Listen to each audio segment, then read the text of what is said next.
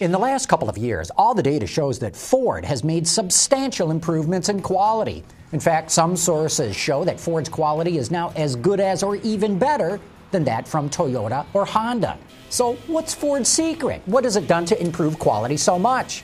To get an insider's look at the impressive improvement Ford's made, my guest on today's show is Benny Fowler, the Group Vice President in charge of global quality at Ford, and someone who reports directly to company CEO Alan Mulally. Joining me on my journalist panel today are Brent Snavely from the Detroit Free Press and Bryce Hoffman from the Detroit News. Stay right where you are. We are about to get to the bottom of how Ford has improved its quality, and we'll get to that right after this. From our studios in the Motor City, this is Autoline. Here now is John McElroy. Welcome to this edition of Autoline Detroit with our guest today, Benny Fowler, the Group Vice President of Global Quality for the Ford Motor Company. Great having you here on the set of Autoline. Good morning, and thanks for having me. Yeah. Well, you say thanks now. Let's see you after you get through all our questions if you think the same way. Well, I'll be looking forward to it. Also joining us today is Brent Snavely from the Detroit Free Press and Bryce Hoffman from the Detroit News, and great having the both of you here, too. Thanks a lot for having me. Benny, I know it hasn't been a short road. It's been a long road to get Ford's quality where it is, but now the world's opening up to the fact that by the data, you guys are as good as or maybe even better than Honda and Toyota. Give us the short thumbnail version. What have been the significant things that changed at Ford to allow it to improve its quality this much? Well, first of all, John, I think from a Ford standpoint, we've been working on improving our quality, as you pointed out, for quite some time. So it's really not an overnight sensation that this has happened. You know, when I first took this job, I kind of studied the history of Ford and looked back over the last 19 years, and concerns were running around 800. Today it's running below 100. So as you pointed out, it's been actually a monumental improvement over the last 12, 14 years at Ford. I think the key point is really our focus on looking at the external customer environment in terms of what the customers are saying about our quality and turning those into design standards that we can believe in and that we can design, develop, and manufacture our cars to. Now, back in the 1980s, Ford brought in Dr. W. Edwards Deming, the great quality guru. It initiated statistical process control upside down and backwards through everything. It initiated the best-in-class procedures with the then new, when the Ford Taurus first came out. And you guys were at the top of the heap there. So what happened, and is it just focusing on what the customer wants that got you back where you are now? Well, as you pointed out, when we do the research on our quality operating system, and that's really the backbone of producing cars and trucks at Ford, we have the best quality operating system in the world. And I think the key to success is making sure that everyone knows what the quality operating system is and follows disciplined, standardized processes. And that's really at the heart of what we've been doing at Ford.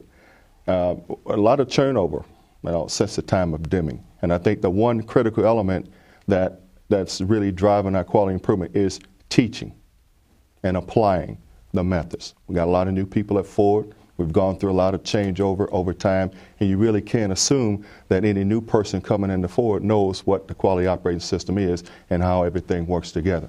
It really takes a constant approach to teaching, and that's really what's changed at Ford. We're constantly teaching from the shop floor to the executive suite. We spend quite a bit of time in the executive suite with Alan and the team learning about our quality operating system, what's important to it, what questions they ask, and how to bring about the consistency and the constancy of purpose that you're seeing in the Ford products today. Benny, you guys made no secret of the fact that you were setting your sights on Toyota as the company that you wanted to match and then pass in terms of quality. Last year, by most metrics, you guys matched them in terms of initial quality. Now that they're having some quality issues of their own, do you feel like there's an opening now for Ford to really kind of, make its case to the American consumer that American quality is back? Well, our goal really has not changed with what's happened with Toyota. Our goal has always been to be best in class in every segment that we compete in. I think you and I have talked before, I said this before, that our leadership team has decided in terms of quality fuel efficiency, safety, and technology, that we're going to be the best in the world at that. And that's what our goal has been, and that's what we're continuing to focus on. Benny, many people have emulated Toyota's manufacturing system in automotive and in other industries as well. What has it been like for you, to, as a quality guy at Ford, to watch this story of sudden acceleration at Toyota sort of explode? And what have you guys been doing at Ford to monitor that situation and react? Well, we've always had the Ford production system. And many would say that the Toyota system was mimicked after the Ford production system. So there's a lot of elements from the original Ford production system. If you go back to the first Henry Ford assembly line, that many across the world have emulated. So there's a lot to be said about the history that's embedded in how we design, develop, and produce cars over time. So obviously, as we see the challenges that Toyota is facing, you really want to review the concerns. You want to make sure that you don't have the same concerns in your vehicles, and our processes allow us to do that every day. We've seen Toyota see a surge in reportings of unintended acceleration. I mean, we go a decade and not much happens, and then one case hits the headlines, and now there's all kinds of reports. Do you think that Toyota is going to suffer the same thing when it comes to quality? That is, whether it's J.D. Power or Consumer Reports, people in the past who might have said, I didn't really have that much of a problem, are now going to be a lot more careful in reporting every little thing that happens on their Toyotas and maybe slip down a rung or allow you guys to pull farther away from them? Well, I think that the industry has been very sensitive to quality for a long, long time. And you really can't fool the customers. Either the vehicle is performing to its intended function or it's not. And I think that that's one of the things that we've been focused on at Ford for quite some time, is making sure that our vehicles, that we understand what the customers are saying about our cars and trucks, and that we put an operating system in place that allows us to respond to any issue that a customer may have. And so, with the great designs and all the products that we have coming, we certainly have to be careful that we follow our discipline and standardized processes. And what that allows you to do is allows you to see any abnormalities early. If you're just happening in a sporadic and a haphazard way, it's harder to see an issue occurring. And our systems allow us to see that pretty early, and we try to respond to those as quickly as we can. You talk, Benny, about communicating with the customers. Does it still frustrate you that there's this lag in perception that kind of follows you? I mean, by all metrics, your quality has improved dramatically, and you're starting to get some credit for that in the marketplace, but consumer perception is still not up to where your metrics are. There's still a lot of people in this country who've had bad experiences with Fords in the past and are a little bit reluctant to give you guys a second chance. Does that frustrate you? Well, I wouldn't say it frustrates me. I think it offers a challenge because I think great teams and great vehicles are defined by the performance that you deliver every day. And I think what we're dedicated and focused on at Ford is delivering consistent performance over time. And I think if you deliver consistent performance over time, I think the customers will come back into the marketplace and give you consideration. And I think what we're seeing with our market share gains, what you're seeing in terms of how we approach our business every day, should give people confidence in the Ford Motor Company, and every metric that we look at in terms of how customers are starting to respond to the Ford brand, to the Ford products. I think we're encouraged by the results that we're seeing. Now, Benny, Ford has a lot of exciting products coming out this year. Super Duty, Fiesta, I believe you're starting to build that, although the dealers don't have it yet. And I'm sure the dealers are eager and excited to get their hands on that. But can you talk about what you do to make sure that the quality problems are out and the production is going smoothly before you relent to that pressure to get the vehicles to the dealerships?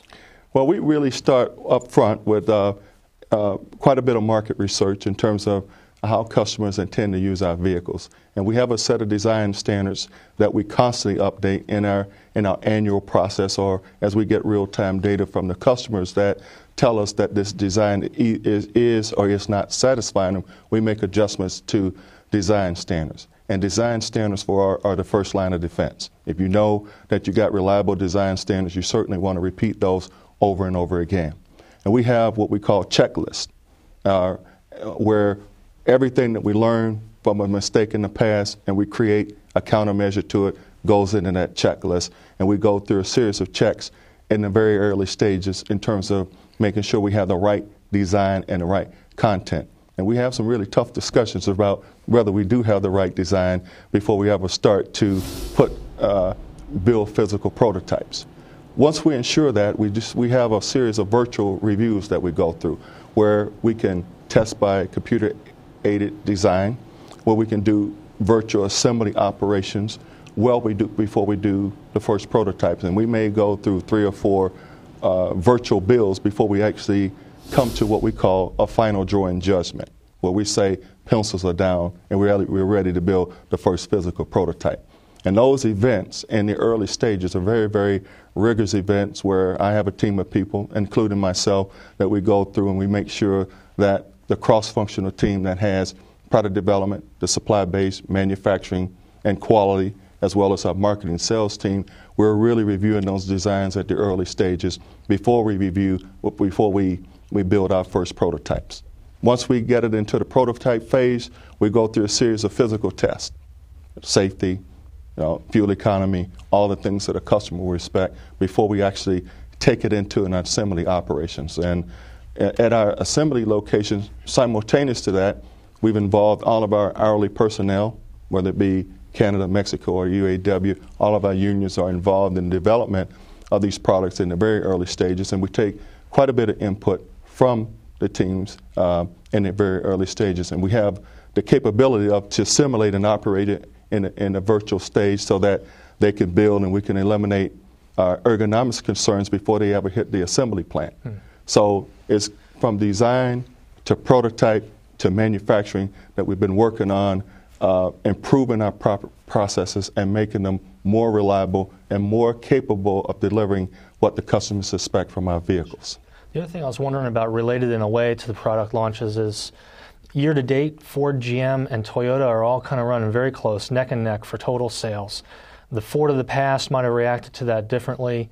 Is there any temptation or pressure to ramp up your production volume and chase after that #1 sales goal, or has that changed at Ford? Well, I think that we have I know Alan and the team have basically said we're going to match production with the demand of the products. I think that does 2 things for us. First of all, you won't have an oversupply, and the laws of economics say too much supply will really deteriorate your brand and really destroy your value. And secondly, not having vehicles set on the dealer's lots for a long period of time is actually great for the quality. Things like flat spotting, vibration, rust, a number of things that the cars really don't age well with time as they sit. They have to be in use, and that's the intended function for the vehicle. So we've been very disciplined about our production system, and I don't see that there's any temptation to do that. If the retail customer and the fleet customer is not demanding our product, I don't think we'll build them. I'm interested in what you said about really asking customers what they think about your quality. Automakers have always measured what customers say. It's usually done by market research, and it never filters down through the company. What are you doing differently with this data, making sure that it gets in the hands of designers and engineers and manufacturing people so they can bake that into the design? What's Ford doing differently along those lines? Well, the great thing about our research is it's not just done by marketing teams.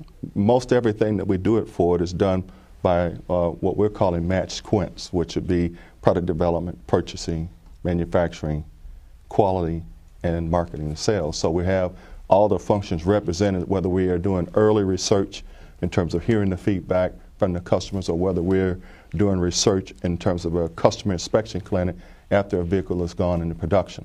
Everybody's there.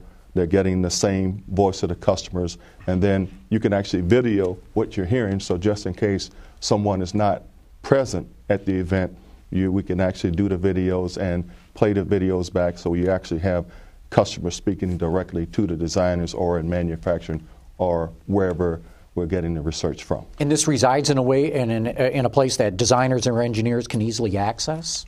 Yes, I mean, most of the research goes directly to our design studios where we react to it.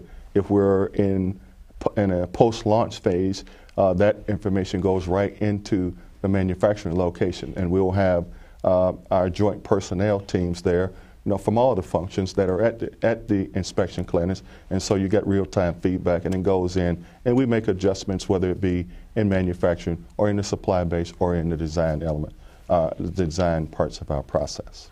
Benny, speaking with Bill Ford recently, he has said that his biggest concern right now is that as Ford comes back and as you guys start to post sales gains and successful quarters, that people fall back into old behaviors, that they lose the sense of urgency that has kind of driven your turnaround.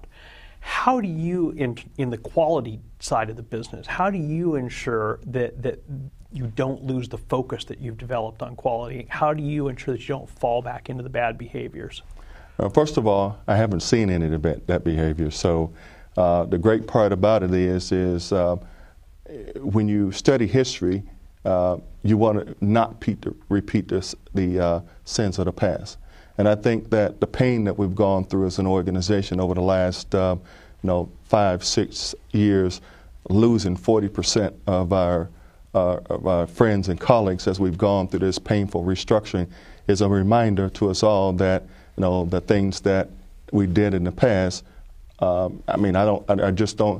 reminded that we don't think that the buying public will ever forgive us if that were to happen to us again. And you can see it in places where we've had to ask for, and where people have had to ask for government bailouts. The public is really not forgiving of that. And that is steeped squarely in the operating principles that we have, that we really don't want to and don't expect those things to happen to us ever again. I'm curious, Benny, as we look to the future, Ford is developing a number of electric and hybrid electric vehicles. That introduces a new set of parts, a new set of suppliers, a new supply chain. How do you deal with that? How does that impact and affect what you do as a quality chief in implementing those new parts into your process? I just want to go back and just answer one thing, because I did want to underpin that the basic operating methodology for Ford is, our words are continuous improvement for life, QPI. And that is embedded in the operations that, in the way we fundamentally go about doing our business today. You hear about the Thursday meetings that we have with Alan, where we review the facts and data, and that operating methodology is spreading throughout the company. And I think it is the engine that will drive profitable growth for us in the future. Now, coming to the discussion around the supply base, the supply base has been a great part of the Ford improvement. And we have made it one of our key goals is to become the supplier's partner of choice through our aligned business framework. And it's through the efforts of Tony Brown and the rest of the leadership team. We recognize now that might have been one of the challenges in the past, not having the right supply partnership with our supply base. And we're spending quite a bit of time trying to get the suppliers on board through our supplier engagement process, where in the very beginning we have 4 supplier visits that we do at various stages through the development process, where we jointly, this team of 4, that we go to the supply base together and we design and process the parts together. When we have challenges, we come in, all of the suppliers we invite to become a part of our quality improvement process, which we have at every manufacturing location around the world.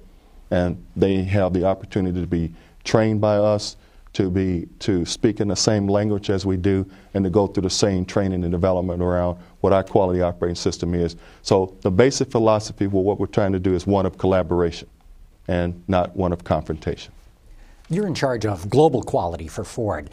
Is there any other market that's got the kind of focus on quality that we do?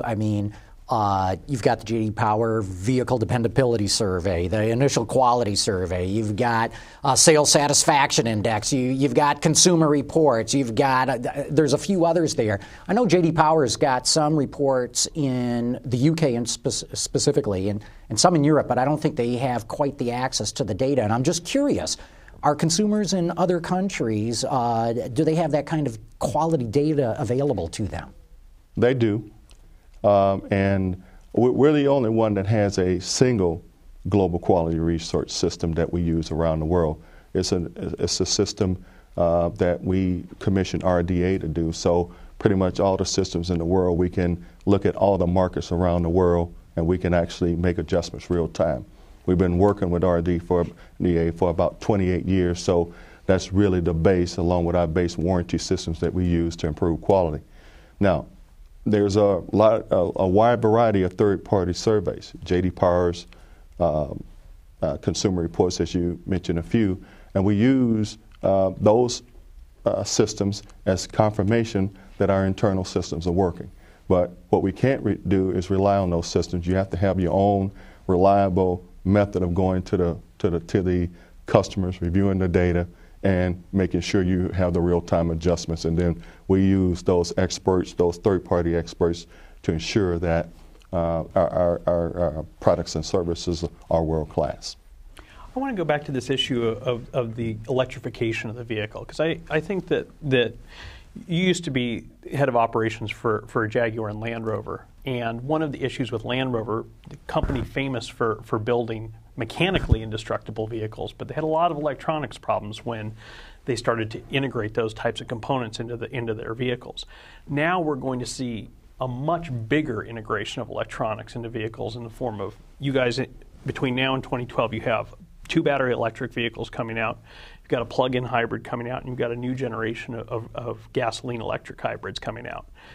I mean, all of this is going to try the skill levels of the workers and of the suppliers to a level that we haven't seen in a generation or more. And I wonder if that isn't, something that causes you a little bit of anxiety.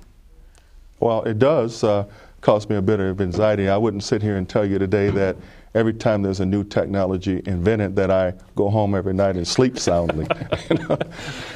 But what I would say is that what we've been doing over time, and we produced the first hybrid way back when. It seems like so long ago. I was the executive director of product development at the time when we were producing the first Escape hybrid, and we had the same kind of conversation that you're having today around how would we design, ensure that the product was okay, and how would we manufacture the product to ensure that it would be reliable in the marketplace. And time has proved that what we were able to do with our quality operating system brought that hybrid into the marketplace, and now it's the basis of which we form our journey moving ahead.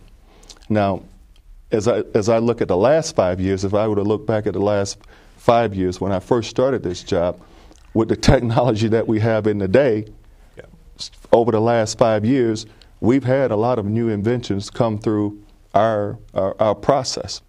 And what we've been able to do, as I pointed out before, is to bring on a new product, reduce our structure by 40%, and improve our quality by 40 or 50%, and to become on par with the best in the world.